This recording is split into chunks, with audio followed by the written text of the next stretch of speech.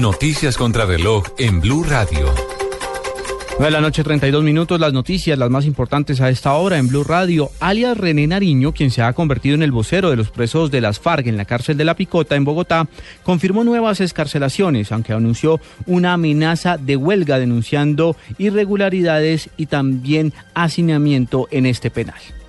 En estos momentos podemos confirmar que los compañeros Jorge Sandoval y Edgar Antonio Naranjo, guerrilleros presos de las Farc, en la tarde del día de hoy gozaron del indulto efectivo por parte del Gobierno Nacional a través del gesto de paz anunciado en el mes de noviembre, completando así un total de 26 camaradas indultados.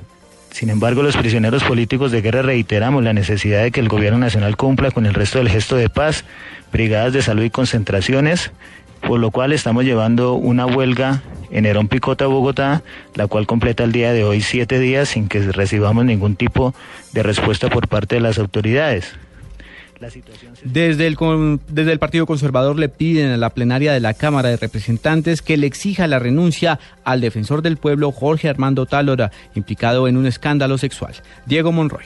El congresista del Partido Conservador Telésforo Pedraza anunció que le pedirá a la plenaria de la Cámara de Representantes que de manera inmediata le exija la renuncia al defensor del pueblo, ya que así como esta corporación lo eligió, igualmente puede solicitar su dimisión. No hay un solo partido político a través de sus propios jefes que no haya expresado precisamente la inconveniencia y el rechazo a la actitud misma del defensor y de la situación que está viviendo, por supuesto, la Defensoría, que no solamente sufre la institución como tal, la Defensoría, sino también que me parece pues que sufre en su conjunto la vida pública. Recordemos que el Partido Liberal, quien respaldó a Jorge Armando Tálora para ser defensor, pidió que él presentara su renuncia. Diego Fernando Monroy, Blue Radio.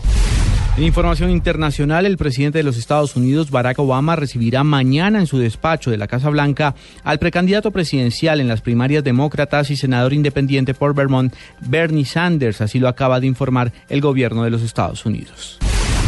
Ampliación de estas y otras informaciones en BlueRadio.com. Continúen con Luna Blue.